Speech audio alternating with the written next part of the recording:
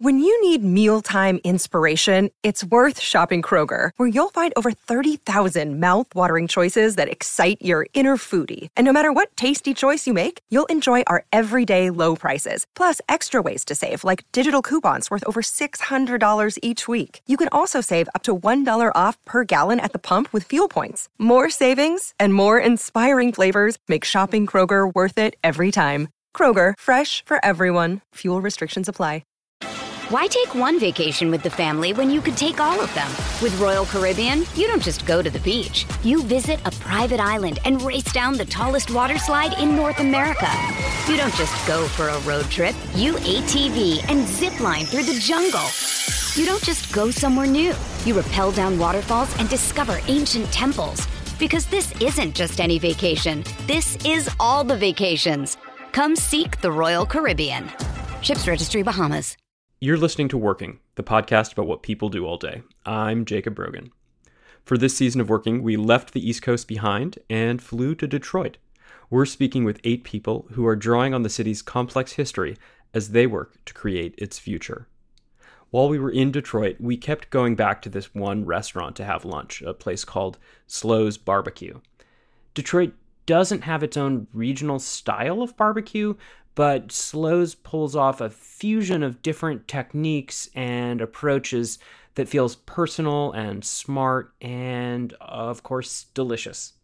We were so impressed that we decided to talk to its chef, Mike Mativia, about how he does what he does. Chef Mike led us through the process of planning a barbecue dish and training a staff that can pull it off consistently. He also talks a little about sourcing ingredients, sometimes from other Detroit area establishments, and goes into the basic logistics of running a barbecue joint on a day-to-day basis.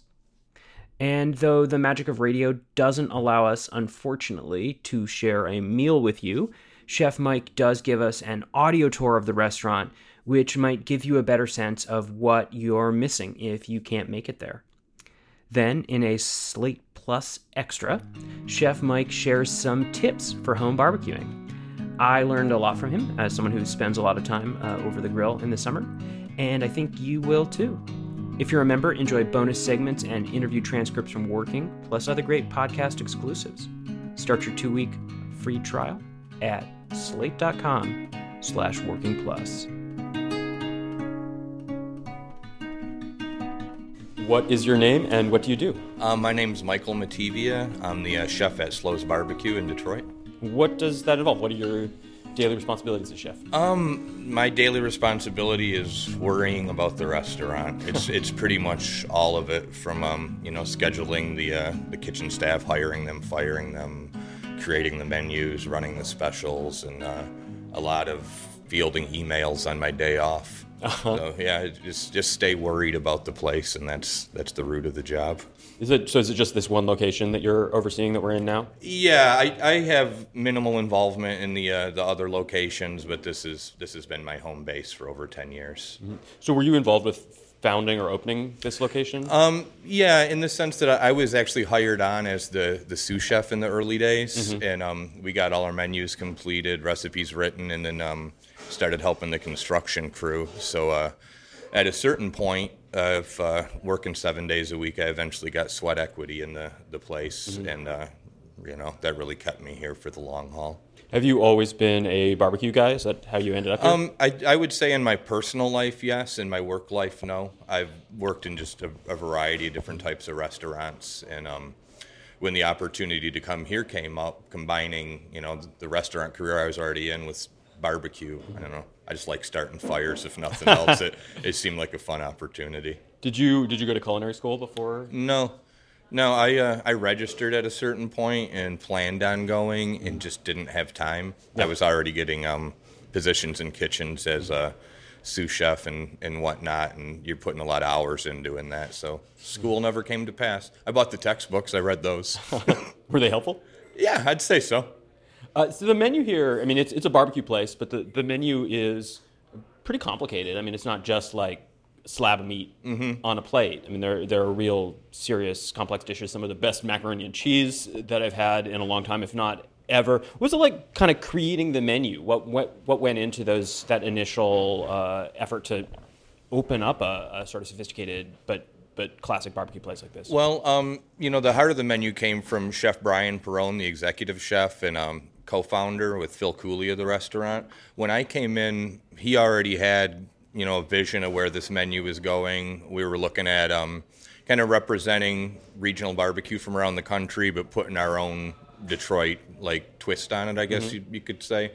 And I jumped right on that mindset and started contributing items to the menu that I thought kind of stayed within that mindset. And a lot of the dishes, it might be a lot of complicated steps that go into them, but it's usually in an effort to serve a really simple dish. We're not here to rethink barbecue. We just want people to come here and have fun and feel like they, they got a good deal and maybe did something a little decadent. Yeah. Is there a particular dish that you're especially proud of that you were involved with? You can tell us about? I don't know. I guess I've had involvement in most everything on the menu. Maybe the pork belly sandwich called the Nature Boy, because I found a way to slip Ric Flair into our menu. But I'd say I've got pride in the whole thing. But tell us about the Nature Boy, though. What was the process there? How did that one come to be?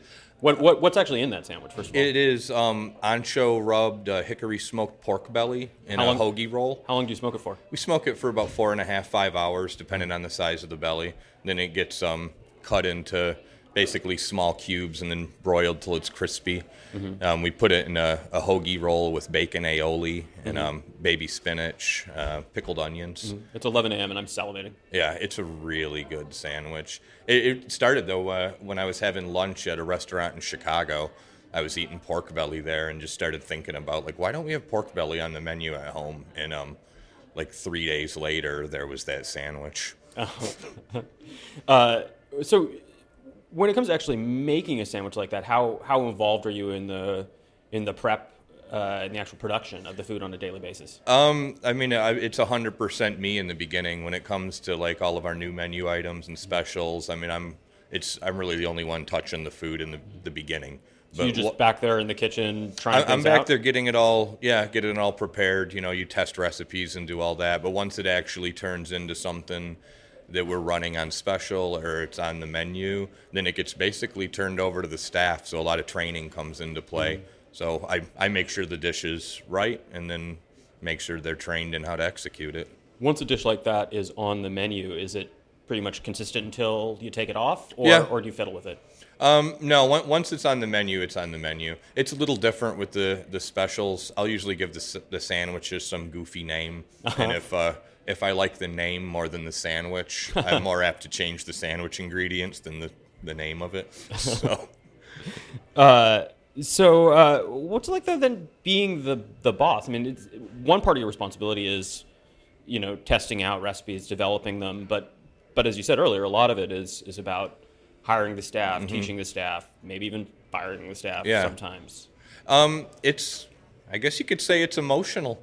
You don't want to be stressed out by it, but when you come up working in kitchens, you're not really trained to do the public relations end of things, or all the hiring and firing and just dealing with people's personal lives on the day-to-day. So you work for years trying to become a good cook, and the more you move up the ladder, the further you move away from the cooking, and the more toward just dealing with people, which takes a lot of practice, and it can be emotional because I'm not somebody who likes to have to fire somebody. There's a couple examples I can think of people who yes, without question, this had to happen. Sure. But other times it's just, you get somebody violating tardiness policies or whatever it may be, that all of a sudden they wander down that path, and I just don't like having to be that guy, but I am, and you do it consistently and stick to your guns with it. So timeliness, understandably important. What kind of hours do you spend in the restaurant? In the beginning, it was 7 days a week, anywhere from 80 to 100 hours. That is definitely not the case these days. If it's a decade later and I still had to do that, I better get better at training staff. Yeah. These days, it can float anywhere between 40 and 50. It's much more refined. And even the staff itself, most kitchens I've worked in when I was younger, like working a 50-hour week is not odd at all. We don't really do that here. We try to structure the kitchen staff so they work a normal 40-hour week. We try to keep their schedules as set as possible. We try to keep a kitchen that's calm and fun to work in because we get busy. We could be on an hour and a half wait, and if you have a kitchen that's used to yelling at each other, it just gets worse and worse. So we got a pretty calm environment back there. Mm-hmm. And the people, we work pretty standard hours. No, that's nice. Yeah. How do you keep the kitchen calm? How do you keep that sense of stability? Well, a lot of it comes from me being calm. Mm-hmm. Like I've worked under chefs before that are really hot-tempered, and frankly, I'm one of those people. But just because you have a bad temper doesn't mean you can't control it.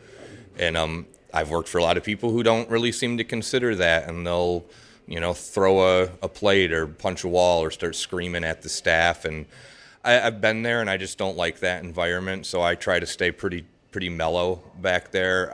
I try to be very respectful with the staff, and I don't tolerate it if I don't get it back. If I don't get respect back, and if they don't respect one another, like, you're not going to last in this environment. If you come back there and start disrespecting other people, you don't have a job here anymore. And over time, it's pretty easy for people to come in and figure out that, like, this is actually kind of nice. Nobody's going to scream at me today as long as I get my job done. And then they stick it out. We've got a lot of longevity with our cooks. Your restaurant is called Slows. Yep. And barbecue is a relatively slow food for the most part. That pork belly sandwich you make 4.5 hours in the smoker. The brisket you guys make here, I think, is 10 hours, something like that? That stuff usually goes at least 12, 12? Sometimes 13, depending on how big the meat is. So does that element of the food you're making here contribute to the tone, the style, the feel of the restaurant at all? I hope so. Yeah. When the place was named Slows, at the time it was kind of a tribute to the slow food movement in Italy, which is kind of a calling to people to slow down their lifestyle, starting with your food. Like, get away from fast food, go back to cooking with your family and slowing things down. And maybe it has. Like, barbecue is not a stressful food. It's a patient food, and it takes a lot of love and respect. Mm-hmm. So maybe it's the food making it happen. I hope I have a little to do with it, but it's probably just the brisket. Yeah. What about sourcing ingredients? Are you involved with supplying the restaurant with the various meats and stuff? Sourcing, we've gone through a lot of changes over the years as we've grown, because it's been our effort to keep everything all natural. But as you start selling more product, it becomes more difficult to find suppliers that can keep up with you, especially when you've got a few different stores open trying to sell the same things. But what we do like to do in the different Slows, being Pontiac, Grand Rapids, our to-go location, is to run different specials there. And I personally like to, as much as I can, source ingredients for those specials locally. Mm-hmm. Like, I buy a whole hog every week or two from a local farm, and we smoke that outside. Now that summer's upon us, there's a couple little farms in the area. We like to buy, like, lettuces or whatever they might have. You don't really know going in. You just find out, like, what do you got this week, and then you play with it. So, that pretty much keeps it as local as we can. Mm-hmm. And the other ingredients, things like the buns, I think some come from... those come from Zingerman's in Ann Arbor. Right. Which I don't know how much you guys know about them. Tell us about it. I mean, it's a really cool company. Yeah. It's I personally don't even know the whole Zingerman's history, but my understanding is that over time, as the business grew from just a deli, and they had employees who started having ideas like, hey, we should start making our own bread and open a bakery, they would actually support their employees in those endeavors to let them grow and grow their own business at the same time, which I thought was really, really cool. Mm-hmm. And beyond that, their baked goods are just awesome. Mm-hmm. Like, we tried a bunch of different things, and it's really hard to beat Zingerman's quality and consistency. Do you see yourself fitting into the regional food scene in other ways? I mean, there are a lot of great restaurants in Detroit, in the Detroit area, already open, more opening all the time, it seems like. How do you fit into that landscape more generally?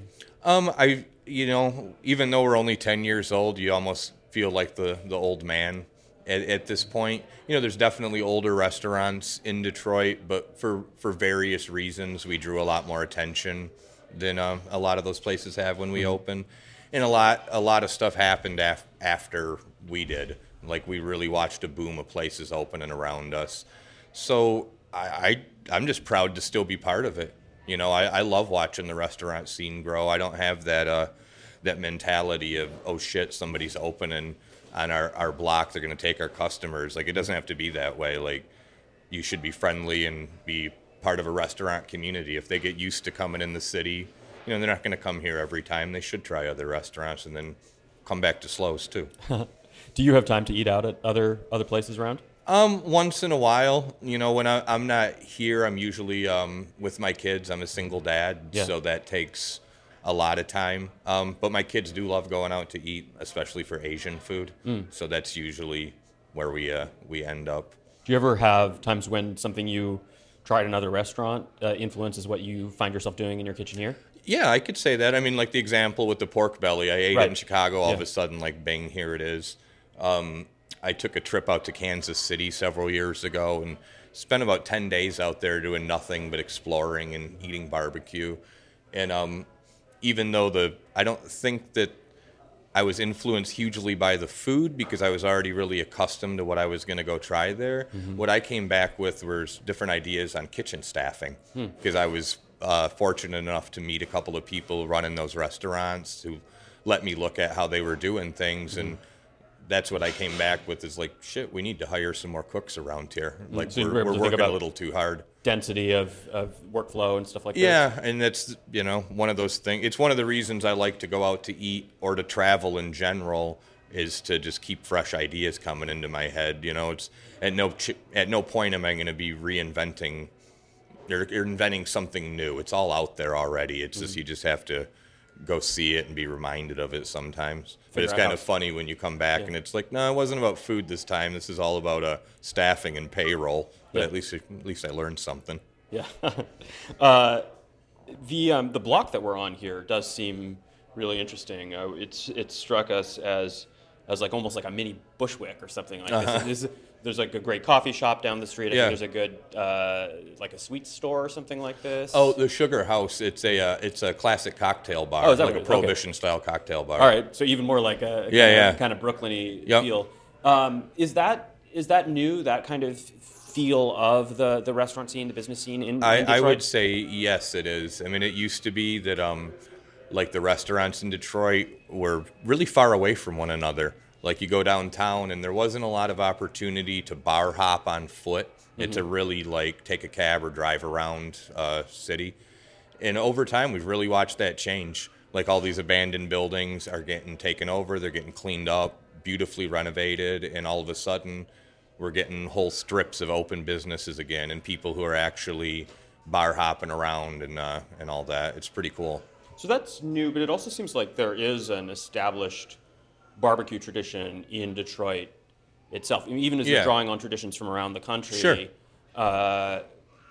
Were you conscious of or thinking about how barbecue is done here in Detroit as you were setting this place up? Not really. I think maybe conscious of it in the respect that you don't want to do exactly what somebody else is doing. Sure. But no, we went at it completely from the mindset of this is what we like. This tastes good to us. Like, we like how tender this is or how salty this is or whatever. It was really, it was a lot of just personal opinion and putting it out there and hoping that like what we liked, other people would like too. Mm-hmm. What about, I mean, one of the things I think always with barbecue is trying to find that balance between tradition and innovation. Mm-hmm. Is there much room for improvisation, for rethinking those traditions that you're citing or drawing on? Yeah, I think so. Barbecue's been going on for a long time, and I wouldn't call it a rut, but you do have like those standards that depend on where you are in the country. You're looking at a couple different kinds of ribs, some brisket, some sausage, pork butts, and that's awesome. But yeah, there is that point where as it grows into more into the entire country instead of being such a southern-based tradition. Like, you're going to see different mindsets of how to go about this thing. And like up here, like I do more outdoor barbecuing in the winter than I think I do in the summer. Really? I just like the snow. Yeah. And I like being outside in the wintertime. And you can see how that can influence your food, not just with the flavors that you're trying to come up with something maybe a little more rich instead of, I don't know, whatever thing you're going for because of the weather. Or you're smoking things twice as long because it's 20 degrees out, and so you get a different flavor based on that. So, yeah, there's definitely a lot of room for innovation, but I don't think it's going to go too far off the rails, you know. What are the actual tools of the trade that you use in the restaurant here? When I'm barbecuing at home, doing just like really basic indirect heat on a Weber kettlebell, Right. but I assume you've got much more sophisticated tools for barbecuing here, I would guess. Yeah, well, we've got like two main machines here. One of them is Charlene. They've got names? Yeah, I named the smokers. Nice. Out of respect. So Charlene has been here since we opened. Like, the wall had to be torn down, bring the smoker in, and build the wall back up. So it was definitely committed to, like, you're not going anywhere. That one it's a Southern Pride smoker. It's a pretty simple mechanism. A pilot light lights hickory wood, and the fire heats the smoker up in a rotisserie, and as the fire goes down, it'll hit it with a little more flame, get it going back up. Out on the patio, we have a Yoder smoker. It's a company out of Kansas, and it's a 3,000-pound monster. And that thing is What's it made of? steel. Yeah, it's a big steel beast. You can take a look at it when we're done here Yeah, if you love like.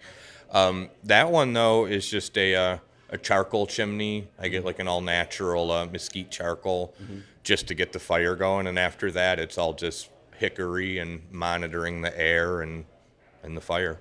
How do you know what types of wood to use? Is there a rationale of that? Yeah, for sure.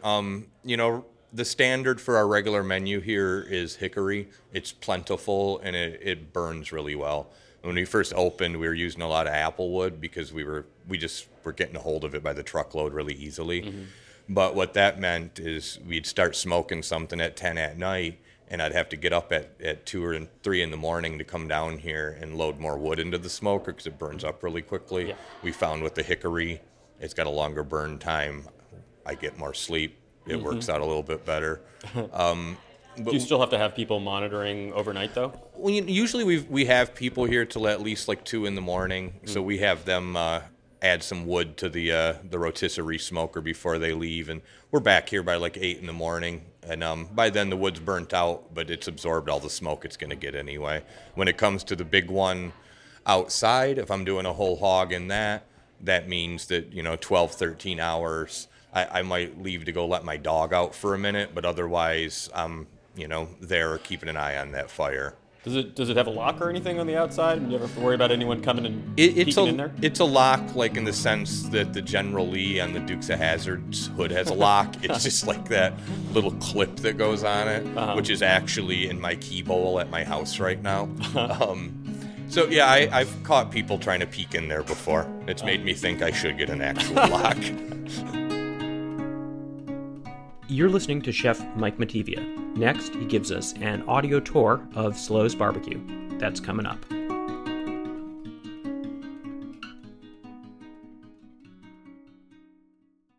What's the best way to learn a language? Immersion, living where the language is spoken and using it every day in everyday situations. But if that's not on the cards this year, you can still learn a language the second best way, and that's with Babbel. I've used apps in the past to learn new languages, but when I came across Babbel, I wondered if it could help me refresh my knowledge of a language I once spoke well, but was now a little bit or quite a lot rusty. I have to say, I was impressed. The advanced lessons were really useful, tips and idioms that can help with in-depth conversations on topics that I can actually imagine chatting about. Babbel's quick 10-minute lessons are handcrafted by over 200 language experts to help you start speaking a new language in as little as 3 weeks. Babbel is designed by real people for real conversations, and the tips and tools are approachable, accessible, rooted in real-life situations, and delivered with conversation-based teaching so you're ready to practice what you've learned in the real world.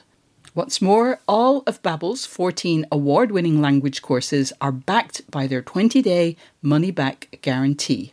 Here's a special limited-time deal for working listeners. Right now, get up to 60% off your Babbel subscription, but only for working listeners, at babbel.com/working. Get up to 60% off at babbel.com/working, spelled BABBEL.com/working. Rules and restrictions may apply. Yeah, I used to DJ when I was younger, so I get really obsessive about the music around here. Huh. Is that something you think about creating the kind of tone or vibe of the restaurant in that way? Yeah, well, you have to leave a lot of that to the actual staff itself, so they're the people out here working. Mm-hmm. But as one of the owners and somebody who lives a lot of their life here, you want to kind of have a vibe that goes with the food and the customers. Sometimes you just got to come out and look at the dining room and these are people, do they look happy? Are they nodding their heads? Do they look disinterested? And be like, I'm going to change the music and see if we can liven this room up. Shake things up a bit. Yeah. Or mellow it out. You never know. Fair. These people are acting wild. I'm going to put on some old jazz and calm them down. Nice. You want to? Yeah.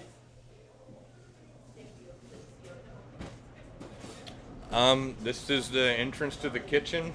We've got 2 different fryolators here that I'm surprised they're not bubbling right now. These 2 big fancy Rationale ovens that are an oven, a steamer, and a pain in the ass all combined into one. Why pain in the ass? They break a lot.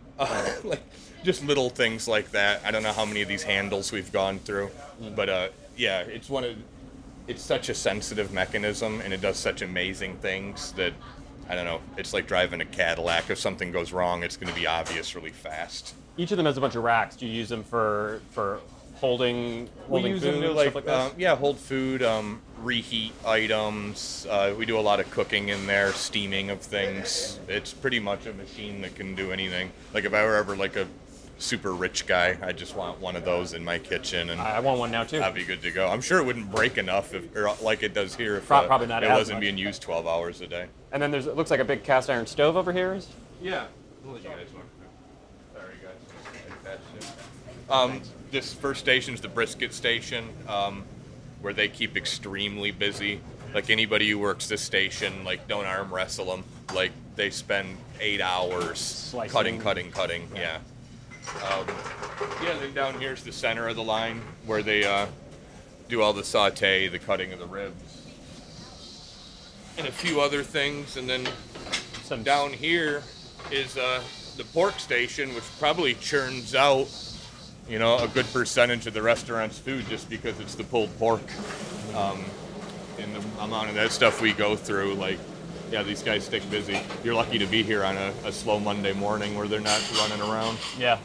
And then you got some salamanders too, is that what these are called? Yeah, those things, we use one of them to brown some enchiladas. Otherwise, they're almost constantly filled with macaroni and cheese. Just browning the top of it? Yeah. On a day like today, it won't be so heavy, but, get us on a weekend, we'll go through a few hundred of those. And then the flat top, is that for crisping buns out? Oh, yeah, crisping the buns. We grill all the bread. That's something when I go out to eat myself. I don't know why I'm so judgmental about cold buns, but I really am. Take a little effort and grill your bread, everybody. Do you like butter it or anything beforehand? Oh, yeah. Yeah.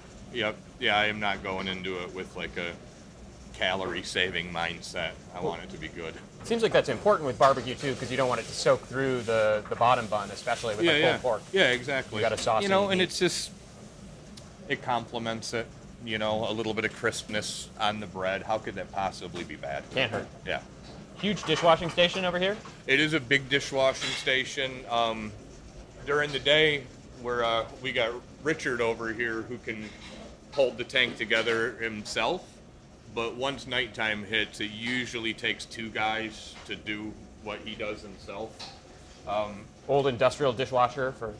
Yeah, it's a sliding big conveyor belt. Before this thing, we had a machine like a large version of what you'd have in your house, and we're still just cranking through. It was pretty miserable. through. Yeah. So, These things I used to use these. They work pretty fast. yeah, as we've grown over time, you got to kind of keep up with the technology and do your best to give the staff the best tools you can get your hands on. Yeah. Is this your smoker over here? This is Charlene, and Can you describe Charlene for us? well, today Charlene is a dirty girl, as you can see. We just pulled a bunch of pork out of there, so there's a lot of fat dripping. So she ends up getting cleaned every few days just to scrape out excess fat and stuff. Off it looks like 3 racks in Well, there. it's 4 different carousels Oh, okay. that each hold 3 racks. There's only 2 in each right now. But yeah, we keep the thing clean, but you don't want to go so ape on it that you're removing the seasoning. You got to kind of treat these smokers like you would a cast iron pan. You know, that flavor is going to develop over the years in it, so you don't run it through a dishwasher. Now, yeah, where does the this is- smoking component go? Back here. It's got these 2 doors that swing open, but then there's a side door over. Right Okay. back here's a firebox. And yeah, you see a pilot light come out. You stack your wood in front of it. The pilot gets the wood going, and fire maintains the heat. And as the fire goes out, then the pilot clicks back on to keep your heat even. So you we're mostly spoiled keep by these this doors thing. closed, I assume, when Yeah. you're cooking, but you can open that up occasionally and check the smoke level? Yeah, just to make sure that there's wood in there if you need to add any more. But yeah, this machine definitely spoils you because we have it down to such a formula. Yeah. Like going outside's different. Like if it's the wind moves from the east or something, it's like, oh, everything just changed. Where it is in here, it is not like that. Yeah. But if it was, I don't think we'd ever be able to keep up. And then over here is the pantry station, which they're making the salads on the menu, putting desserts out. Surprisingly, here at the barbecue restaurant, salads are not the hottest item. So I can't imagine why. yeah, what's up with that? But anyway, the pantry guy, they do a lot of our prep too, because for every salad he puts together, they probably just sold 20 pork sandwiches. So yeah, this is kind of the salad prep area, and moving past there, you can just come down to more prep area, and then our basement, where you got like a walk-in cooler down there, walk-in freezer, more prep tables. Is that where Yeah. most of the meat is kept? Yep. Yeah, it's all kept down there. Our disorganized office. Yeah. Every couple weeks we arrange a cleaning and then clean half of it, and then it's messed up again. So you got some onions caramelizing here? Yep, that's to make a smoked meatloaf. That's something I added to the menu a few months ago. It's like a little individual meatloaf glazed with poblano barbecue sauce. It must be good because those smell incredible. It's a good meatloaf. It's a lot different, I think, than what most people expect from a meatloaf. It's got a lot more barbecue flavor to it. It's got smoked Gouda in it, so it's really moist and kind of gooey. Nice. Yeah. Can we see the outside? Yeah. This is just the service drive where we've seen some pretty sweet accidents over the years. Seen a lot of cars get towed away. Yeah, then just the backs of all of our neighboring businesses. You got Sugar House here, Astro, O'Connor, the real estate office, LJ's. And is this where you have the other smoker, or is that? No, that's out on our patio. We can go okay. out there Yeah. too. This is where the staff does their smoking. Yeah. I do my smoking on Fair. the patio. Gotcha.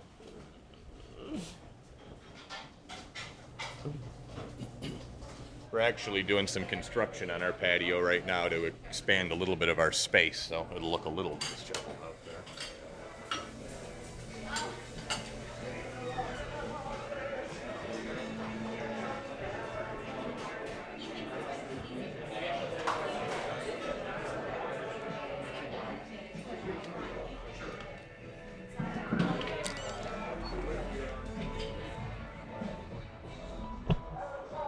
Music's even louder out here.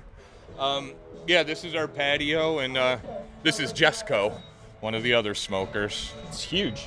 Yeah, it's a monster. You Can can I- fit about a 170-pound pig inside of it. Yeah. So does it opens over here? So you can face the patio while you're working out here on this? So these remove so that, usually with a whole hog, depending on its size, I'll either end up cutting it right in half and putting it on 2 racks, or if it's smaller, just splaying it out. Is the top rack removable here? Yeah, they're both removable. And then there's a big fire box down here. So it's got 4 different thermometers on it. Is that so that you make sure you know what the heat is at different areas of it? Yeah, it was a little challenge getting to know this thing when we first brought it here to learn how to regulate all the heat, but this thing's really well insulated. It's got a lot of controls for airflow. So yeah, I've got it down to the point now I can get all 4 of them pretty much saying the same thing. Nice. And down here is just the fire box. It's just nice water gathered on top of it. A lot of rain this morning. Yeah, so here's something else I'll be doing today, cleaning the smoker. And then when you're first getting a fire going in there, you say you do a chimney start, or what? Yeah, I do a chimney start with that natural mesquite charcoal, and once that gets going, it's just you lay the logs on top of it? feeding logs into it, and there's a top loading system here that we're looking at. Yep. And then, oftentimes it's hickory just because we always have it around, but I also like getting a hold of other wood. Like we got a stack of pecan wood back there right now I want to play with this week. Just different flavors that you can get out of it. Get different, cool. Yeah. Nice. You're listening to Mike Mativia. After this brief break, he talks about the logistics of running a barbecue restaurant and discusses some of the things that go hand in hand with smoked meats like sauces and, obviously, booze.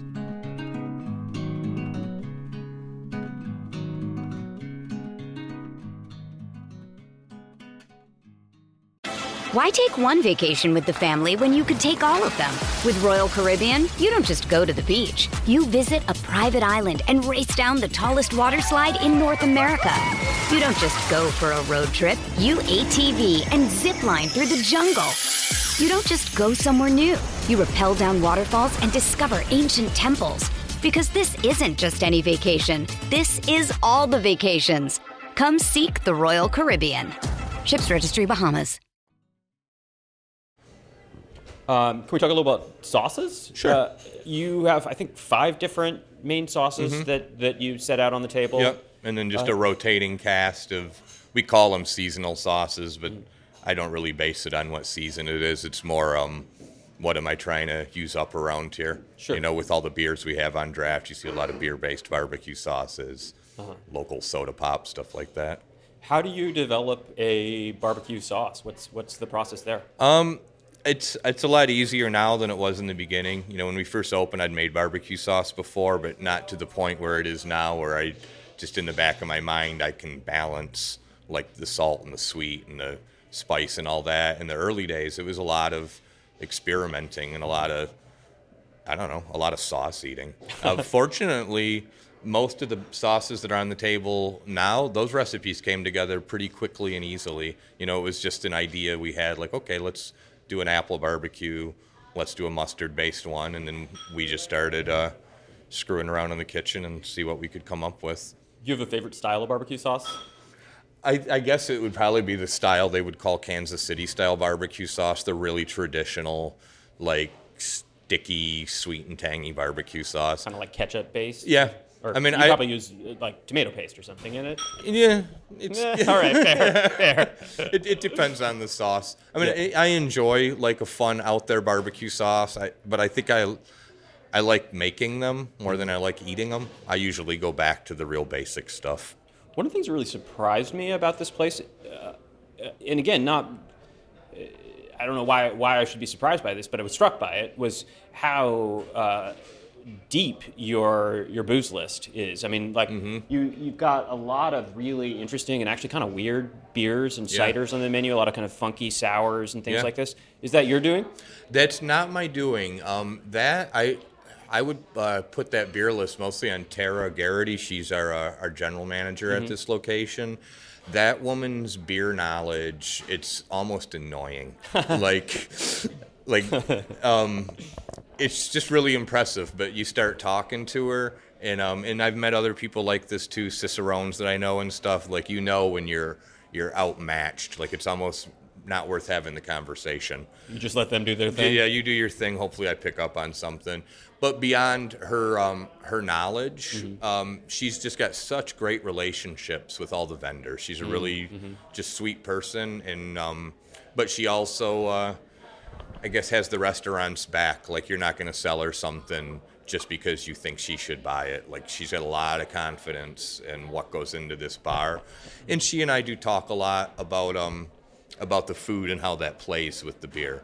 So that's a lot of times when you see these really oddball beers here, if you were to grab Tara and ask her, what do you think of that? I almost guarantee she's going to name a food item in her description. Like, she specifically thought of, like, oh, this chicken sandwich would taste great with this beer. And all of a sudden it's here because it complements the restaurant on a whole. Do you ever talk with her about those kind of issues when you're starting to develop a new dish, or does that just come after the fact? Oh, yeah.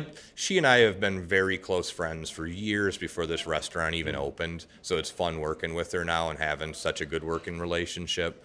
We like to do events as much as we can here in the summer, be it beer pairing dinners or just fun patio parties, and that's when it comes to she and I having to talk a lot about just beers that she can get a hold of, what my mindset is going into the party itself.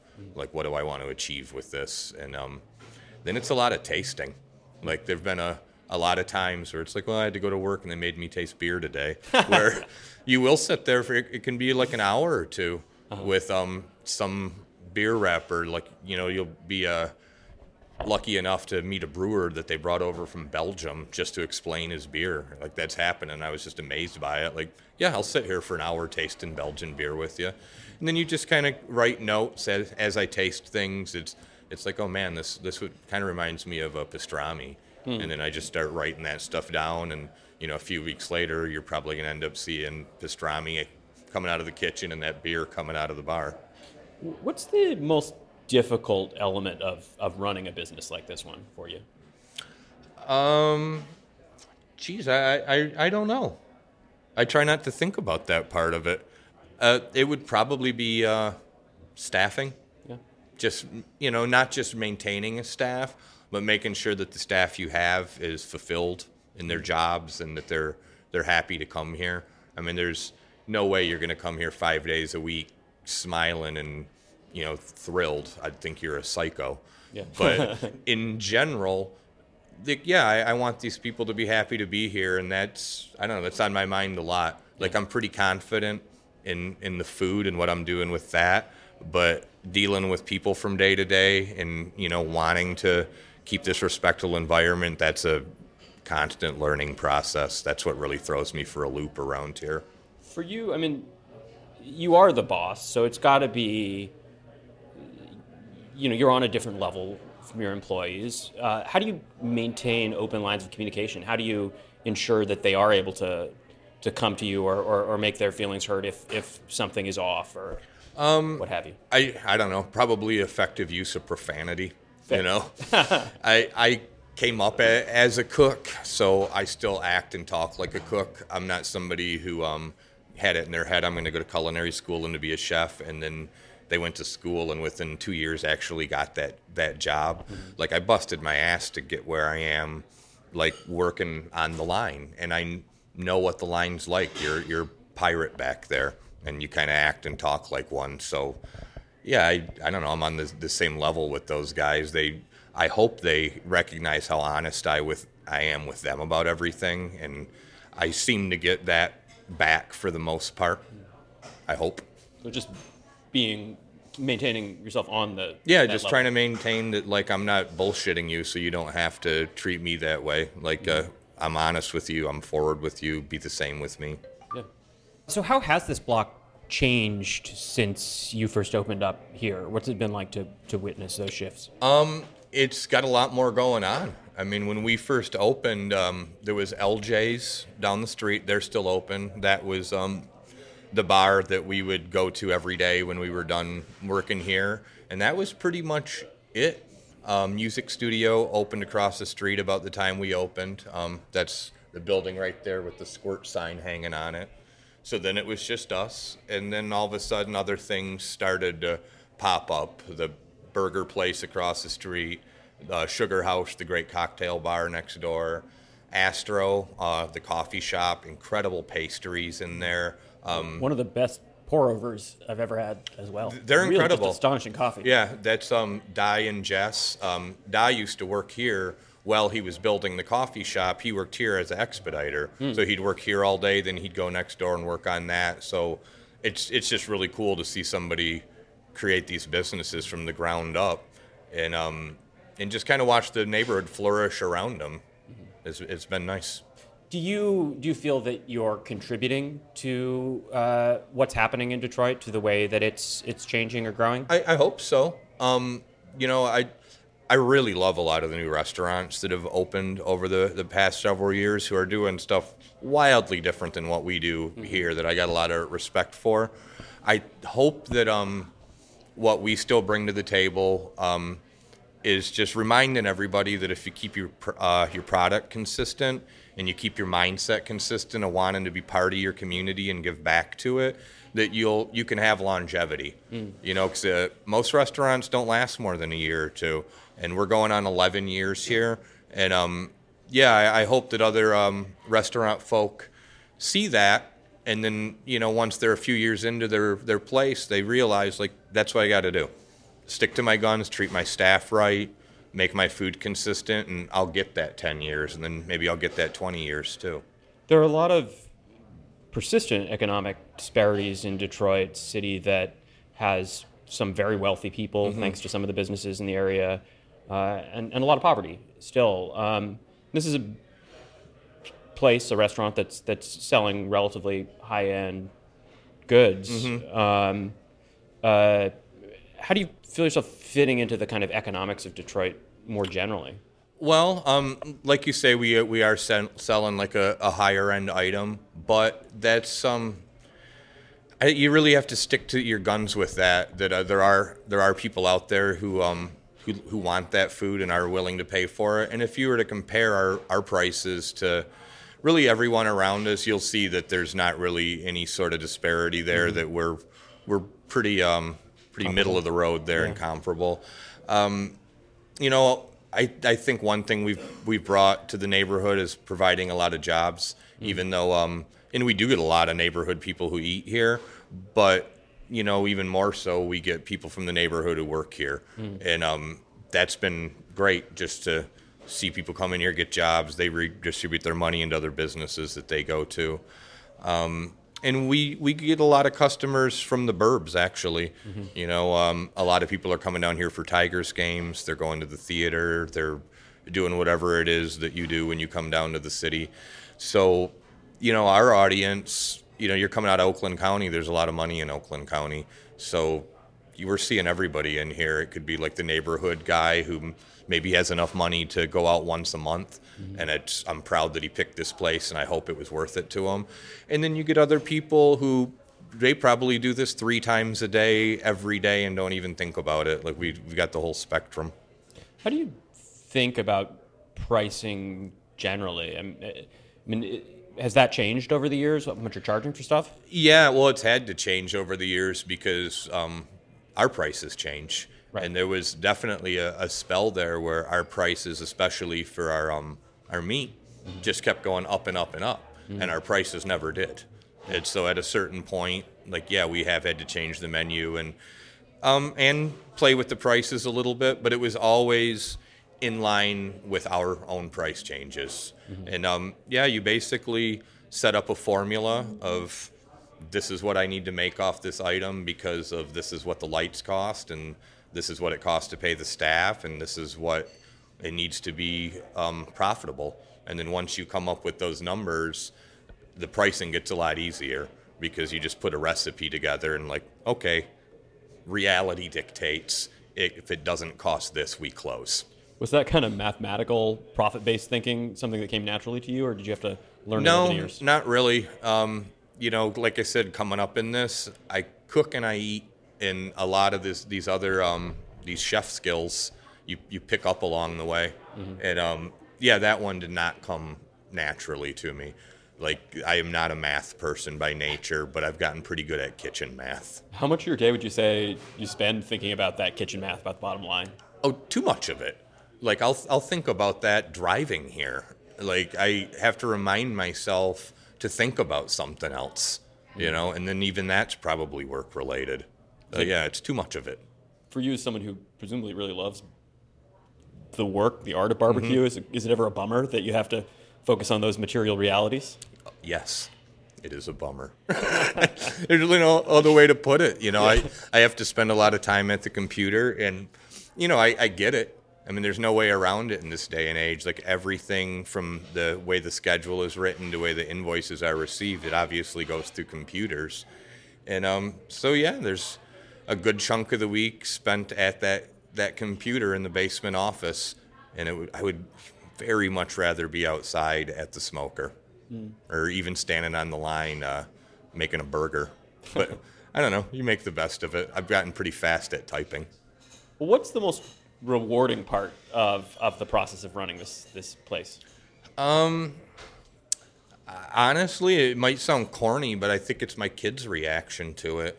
I mean, before my kids, I don't know what the most rewarding part was. I think I was too busy to think about it. I think it was the fact that I was taking care of myself and was helping to employ other people who were taking care of their own lives. At this point, though, it's that. It's the kids. Earlier in the year, my son had a project at school where they had to make a timeline of their life. And they had to come up with 5 of their most important life events. And for an 8-year-old, it's pretty, you're curious, like, what happened in your life in these 8 years that are really going to stand out to you? And one of them was helping my dad smoke a pig at work because it made me feel important. And that really hit me. Like, because I didn't think that much of it. I've drug him down here a few times, like, hey, buddy, can you help me do this? And I'll show him how to clean the inside of the pig out and how to cut the thing up and all that. And I don't know. I had him out of here out of necessity, if nothing else. Like, I don't have anybody to watch the kids today. Like, come down here with me and we're going to cut a pig up really quick. And it really, the way it affected the kids, that it was such a huge deal to them. Like, I'm proud to be able to do that for them, That's awesome. My daughter didn't have the same reaction. I'm sure she likes the food, though. She likes the food, the macaroni in particular. She's a very, very picky little eater. Whereas my son, like, he's like me. He's down for whatever. Like, what is it? I'll try it. Well, thank you so much for sharing your work with us today. I really appreciate you coming to talk to me. It's been fun. It's been fun for us, too, and we love your food. Well, thank you.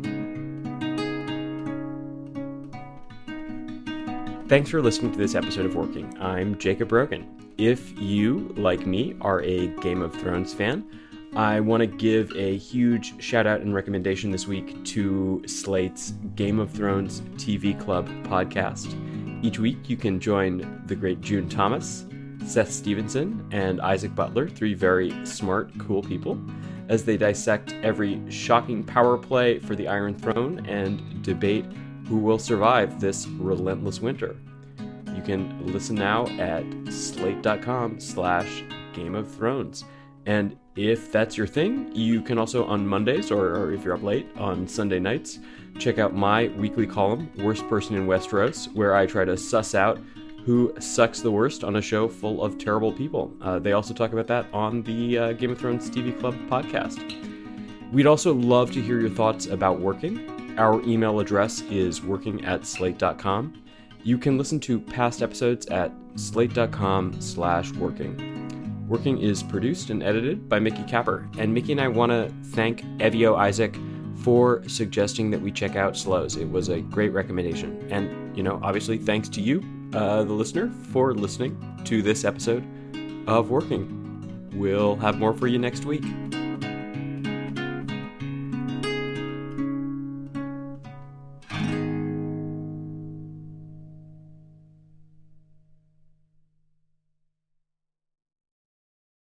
It's lunchtime at Tim Hortons, and we're serving up a special deal just for you. Our new $5.99 lunch deal includes your choice of any lunch sandwich and a side of crunchy kettle chips. Because what's lunch without a little crunch? And the sandwich choice is all yours, like a ham and Swiss, Chipotle chicken wrap, BLT, and more, made to order just the way you like it.